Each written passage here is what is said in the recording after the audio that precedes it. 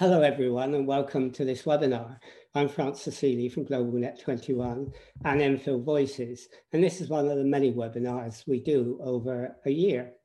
And today we're going to look at a special subject. You know, in the last 20 years, we've had a number of crises. We've had the crash in 2008 and 2009, and today we've had the COVID crisis. And what surprised many people is in both crises, the government has managed to find the money it needed to tackle it. It bailed out the banks in 2008 and 2009, and now it's finding the money to put people on furlough, to tackle some of the infrastructure problems around the National Health Service and so on. And we're going to discuss that. We're going to discuss how does money grow on trees. And we've got Phil Armstrong with us, who's from the Gower Institute, and he'll tell us about that. And he belongs to a new school of economics, which looks at how money is created. So thanks for joining us today, Phil. And can I ask you, first of all, to very briefly just tell us a bit about yourself and your background? Thanks, Francis. Thanks for inviting me, and giving me this opportunity to talk about MMT. I'll just fill in a little bit, as Francis says. I'm a school teacher, taught economics A-level from 1981, I'm that old, through to 2014 when I took an early retirement school and then went back in to teach engineering, or in the engineering division. So I've taught a lot of economics. I'm a post-Keynesian, if that means anything to anyone. So essentially, I come from a Keynesian style background, but post-Keynesianism, although it's an excellent school, some fabulous economists in post-Keynesianism, to me, there are gaps in it. There are certain questions that come to my mind as a post-Keynesian. The post-Keynesianism itself don't answer. And that's where modern monetary theory, which, Francis and I will be discussing, comes to the fore and provides answers to questions that other schools don't, both orthodox economics and other forms of rebel economics, if you like. Okay, None of them deliver. Okay, well, we'll go through some of those things gradually, but you come from the Gower Institute, don't you? What is that? What is that? The Gower there will be an institute soon, I think, but currently they're only an initiative, and they're moving towards institute status. I think there are certain things you've got to do to get there. To me, I call them an institute, but apparently they're not quite there yet, Francis, but they're on their way, they're in the making. The Gower Initiative is a group of three, possibly, four ladies, really, but it's predominantly run by three now, who they're just like ordinary yet extraordinary women. They're all involved in protecting the health service, developing public services, just ordinary women on a mission to make the world better. And they've probably heard old guys talking in pubs about economics, so decided what we do is form an initiative, and they all met in the Gower Rooms in London, hence the title. It's got no name connection, and they formed a group. They had a construction of that, made a website, and then what they did was enlist economists, some of the world's finest economists, as their advisory body. And on a lesser ranking, people like me who are economists who know a bit about economics, to talk on their behalf. So really, that's the Gower Initiative. It's just three women working together, voluntary organization to promote making a better world through the eye of modern monetary theory. Well, that's how lots of organizations start, from a few people who want to make a difference, and clearly wanted to change the world. So what made them choose modern monetary theory to do that, or MMT as it's called? And, what is MMT for those people who don't know? Well, the first thing about what makes MMT particularly special is it challenges the way we think about the world, our framing of the world. All right. Now, I don't want to make it'd be $2,000. But so when Copernicus realized that it was the sun at the middle of the solar system, not the Earth, it's a completely new framing. So the observations were the same as they always were. You still see the same things in the sky. You just cohere them, if you like, against another framing. Now, MMT does that with economics, and that's what attracted GIMS, to answer your question, Francis. That's what attracts a lot of people. It's a new framing.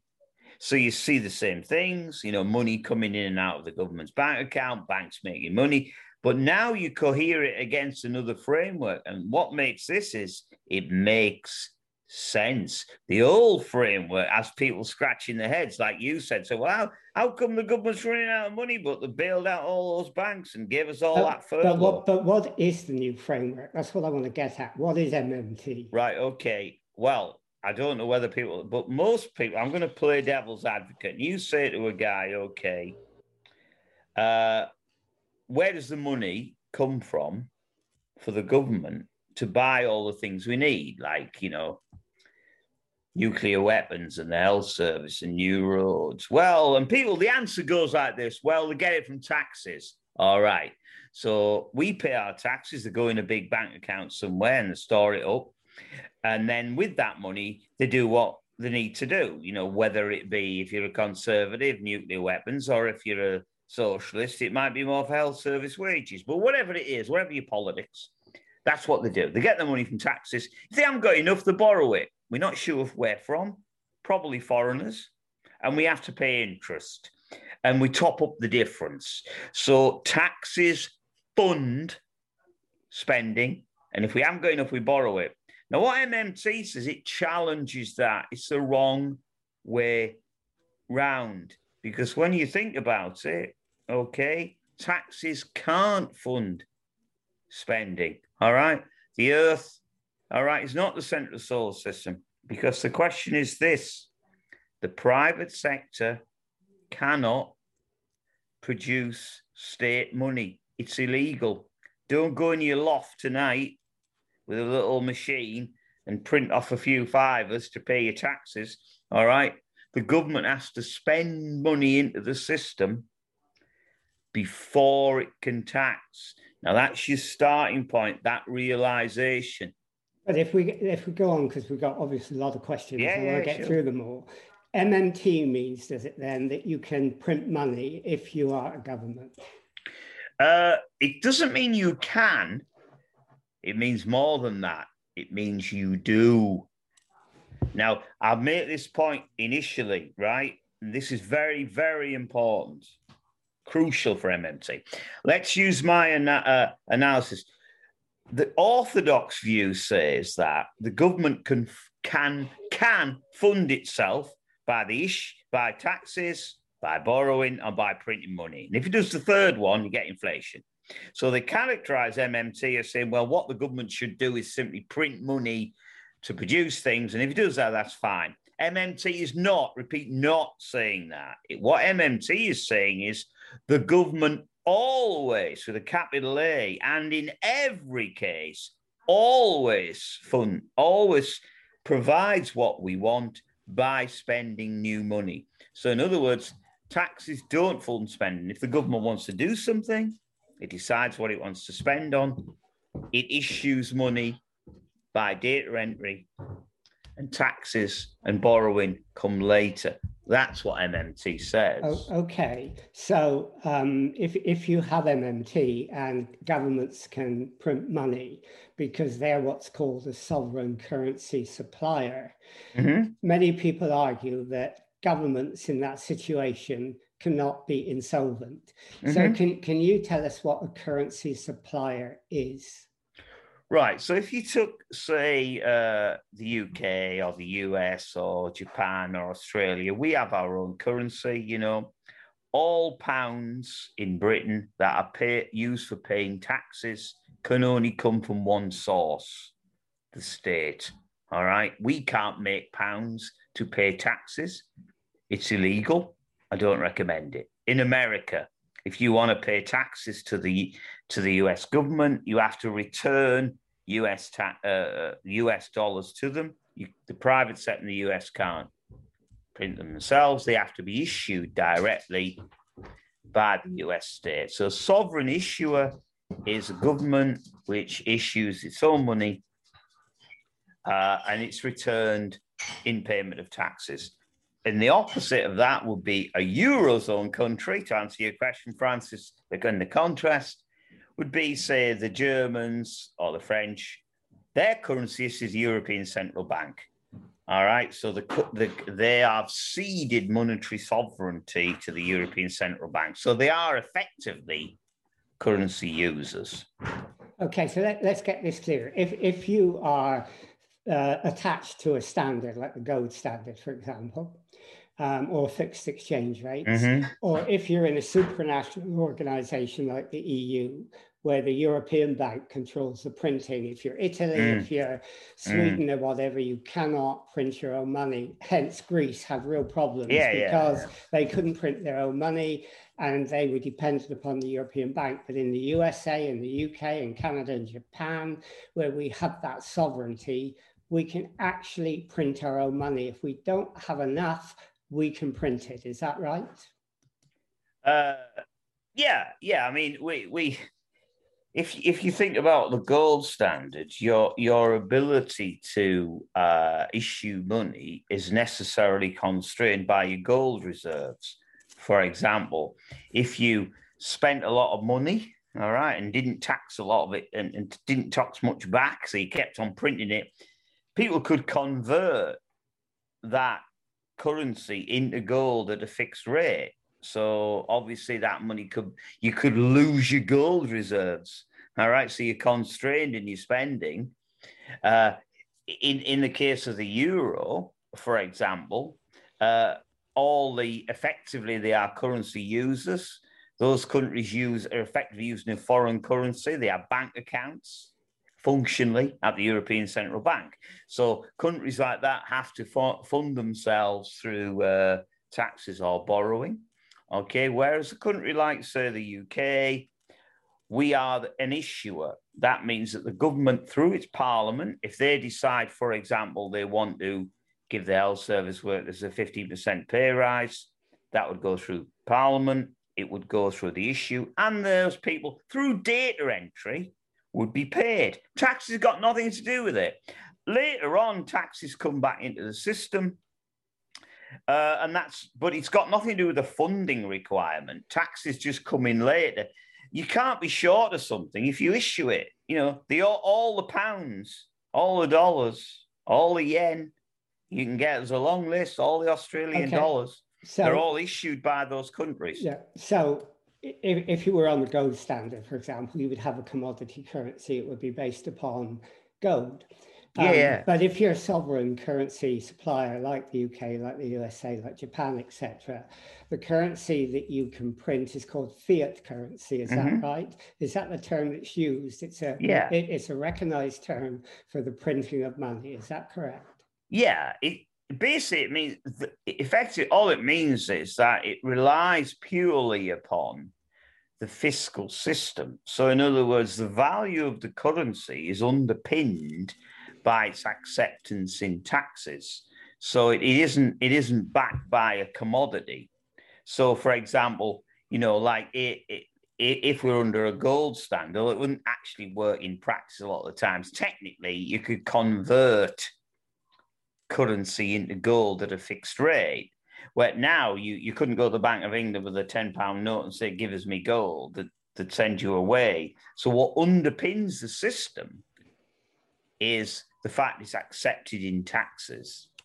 So, I mean, this occurred, I gather, because we came off the gold standard, and then in the 1970s, President Nixon deregulated the dollar from fixed exchange rates, and that allowed countries to have control over their own currency for better or for worse. So what happened in 2008 to 2009, when banks became bankrupt? And now today, when COVID has hit us and hit our economy badly, with fiat currency, as we described it, then we can deal with the problem simply by the touch of a button. We can flick a button on a computer, not us, but the central bank, do that, and it can print money. Is that correct? Yeah, well, up to a point, yeah. I mean, first point is that all economies and all communities are constrained by real resources. Now, this is the crucial point, that in any community, like, say, Britain, what constrains our ability to deliver a good lifestyle for our community is our real resources. What I mean is by that, people, their skills, their ability, their motivation, our infrastructure. So in a country like Britain, our government is not constrained by finance, but it is constrained by real resources. So we can't solve all our problems by the flick of a switch. What we can do, for example, is if we had 20,000 unemployed nurses who were sat at home with their feet up on the table and we needed more nurses, the government could press a button and employ them in nursing, solves the shortage of nurses. If, on the other hand, we had no nurses, flicking a switch ain't a problem. It wouldn't solve the problem. So the answer is governments are not, I repeat, not constrained by finance, but by real resources. If we have unemployment, they can be employed by the state to do jobs we want at almost zero cost. So when people say, oh, MMT, magic money tree, pressing the button solves that, it's a lie. It's not. No MMT says that. You have to be very specific. Governments are constrained. We're all constrained. A community is constrained by its real resources, what's available in the country. If the government spends money into the economy, it draws resources from one area to another. And if we have spare resources, fine. If we haven't, there is a cost, an opportunity cost of moving some resources to another. Okay, well, let's talk about that issue in a sec. But, listening to you, some people will be absolutely shocked. They can't believe that you can print money to get out of a crisis. I mean, conventional politicians have argued that, we have to have a balanced budget. And conventional politicians like Margaret Thatcher have said the national economy is like the household economy, and we have to make sure we don't go into debt. Now, why are they wrong? Why are they so conventional if you have this radical solution to our problems? Well, the thing is, first point, do politicians understand the system? No. Do any senior politicians understand the system? No. Is it a conspiracy theory? No, they don't understand. Let's get that in the bag, all right, for a start off. They have no understanding. Right, somebody like, I'm going to use the Copernicus example, because I think it's the best one. If you stand on the Earth in 1400 and you look up, it's obvious, isn't it, in 1400 that the sun goes around the Earth. You can see it. You're standing there, you can see the sun moving around. It does. You don't need to discuss it. Now we know it's the other way around. Now, if you look at the government's bank account, money constantly is coming in and out of the bank account. Now, somebody like Thatcher, when she looks at it, she coheres it as if the money coming in is paying for, inverted commas, the money going out. So in other words, she said the government's got no money of its own. It's only got taxpayers' money. She's wrong. What's happening is the money going out is allowing us to pay our taxes. Right. So if the government spends money through data entry and it taxes less back, who has got the money? Us. If the government spent $1 billion in a year, taxed back 800 million, would you agree it's got a deficit of 200 million? Who's got it? We have. The private sector. So the government's deficit is identically equal to the penny to our private sector surplus. So the government's deficit is good It's our net saving. And it's only a problem when it gets so big that we're so rich, we can spend so much, and you may have inflationary pressure. That's the important thing. Balancing the books is a nonsense, and it shows people don't understand the system. Okay, but I mean, you know, having a deficit is something that John Maynard Keynes talked about, and he thought that was good and it was important, and you are in that sort of tradition. But many conventional politicians and some economists will say, if we carry on this way, we will have a huge national debt. How do you counteract that view? Well, the problem for them is that all the politicians that cohere like that are like, if you like, pre-Copernican astronomers. They're using the wrong system. All right. And it's as simple as that. They're looking at observations and they're not making sense of them. The answer being, right, okay, people say things like this, and the guys tuning in will be thinking, we're all in debt. Well, we all can't be in debt. You sack the accountant if he says we're all in debt. In any monetary system, for the pound or the dollar, the debt must equal the credit, penny for penny. Sack the accountant. All right. If there's only me and Francis in the world, you know, it's a very quiet world. There's just the two of us. If I'm in debt 10 quid, Francis must be in credit 10 quid. You know, there's only the two of us. Okay, now, so pound credit adds to debt.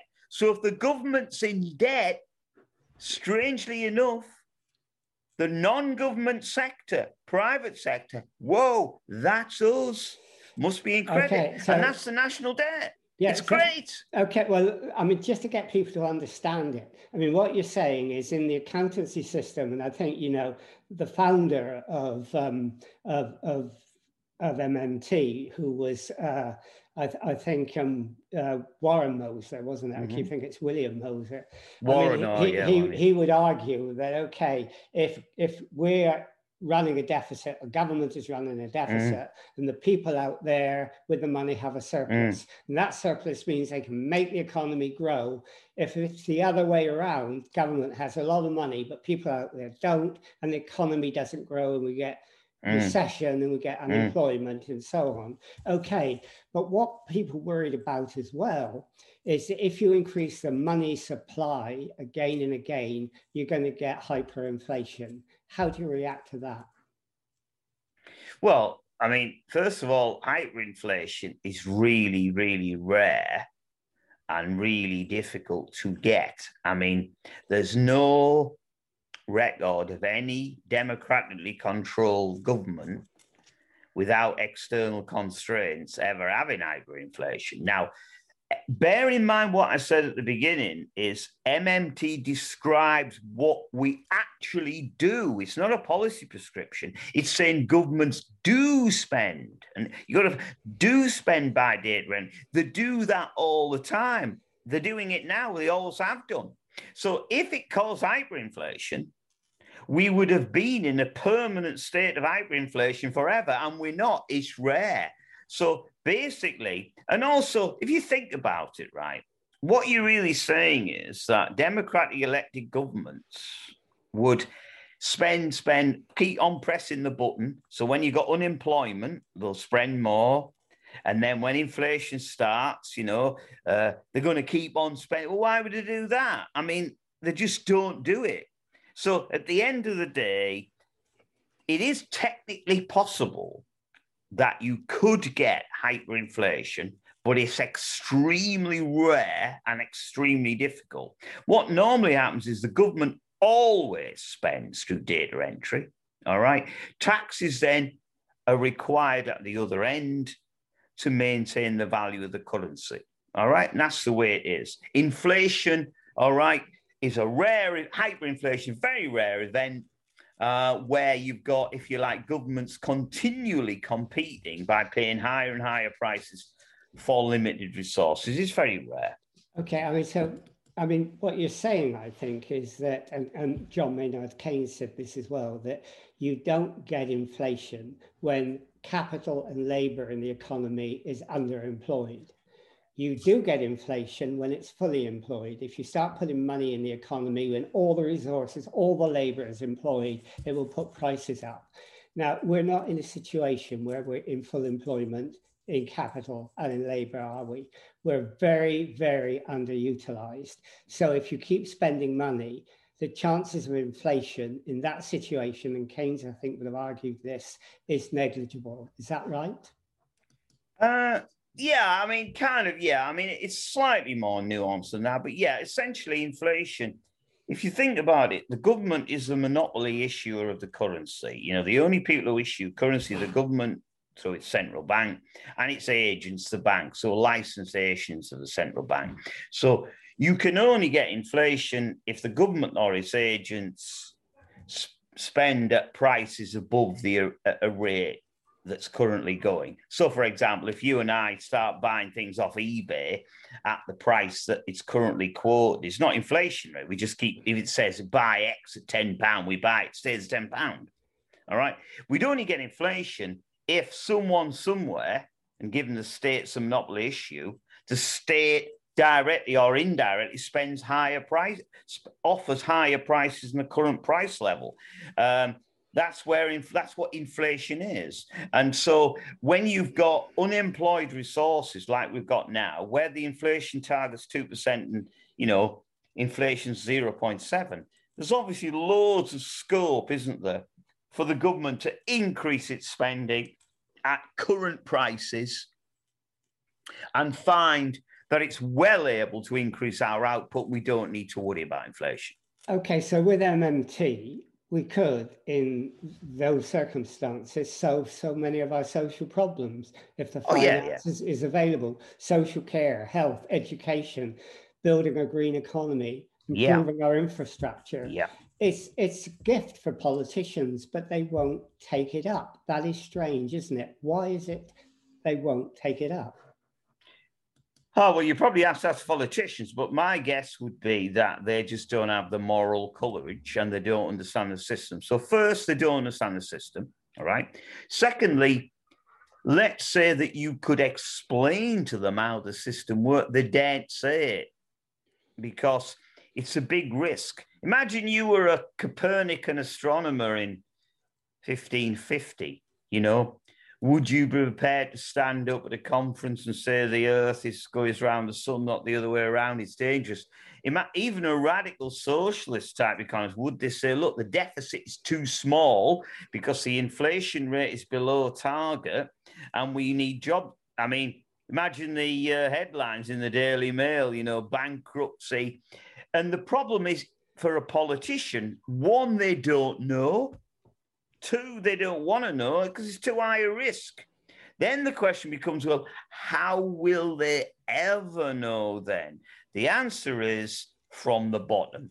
Ordinary people like you, like your listeners, like me, we start pushing. We start letting them know we understand. So they're at meetings and their constituents are saying, well, don't you realise the government spends through data rental? We've got a load of unused resources. Why don't we key in the money required to bring those real resources into active and productive use? And when they say, oh, well, won't that cause inflation? Then the member of the audience puts their hand up and says, no, of course not, because if you've got resources that are underused, you can buy them at the going price rate. So it's us that will make the change. Politicians haven't got the courage to do it. But that's not true of all politicians, is it? In America, some are beginning to change, like Alexandra Ocasio-Cortez, AOC. There are a number of politicians who are beginning to look at MMT much more seriously. So you must have hope that some politicians are beginning to shift. Yeah, I mean, it is possible that politicians will accept, like Chris Williamson, who used to be in the Labour Party, he's now part of Resist, you know, he embraced MMT to an extent. And there is hope. However, say, take the Labour Party, for example. I mean, their latest approach, you know, with Annalise Dodds going on about fiscal sustainability was a huge retrograde step.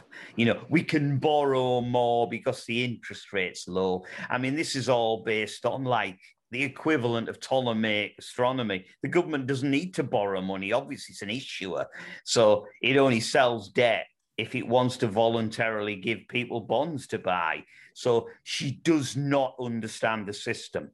I've offered, just as a matter of interest, I have offered Rishi Sunak, and I've also offered a few other former chancellors the chance for an interview, but they don't want one. I mean, so I'd like to ask them the direct question: do you understand the system?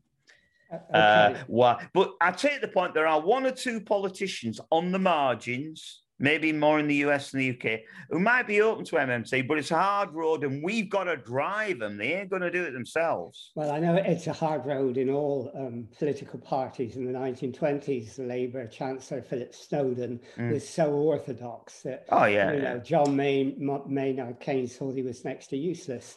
And so, there's a real job to do. Okay, so you've told us some of the basic tenets about it, and we've come to the end of our 30 minutes. So can I ask you, if anyone who wanted to get in touch with you, find out more about what you do, more about MMT, where would they go?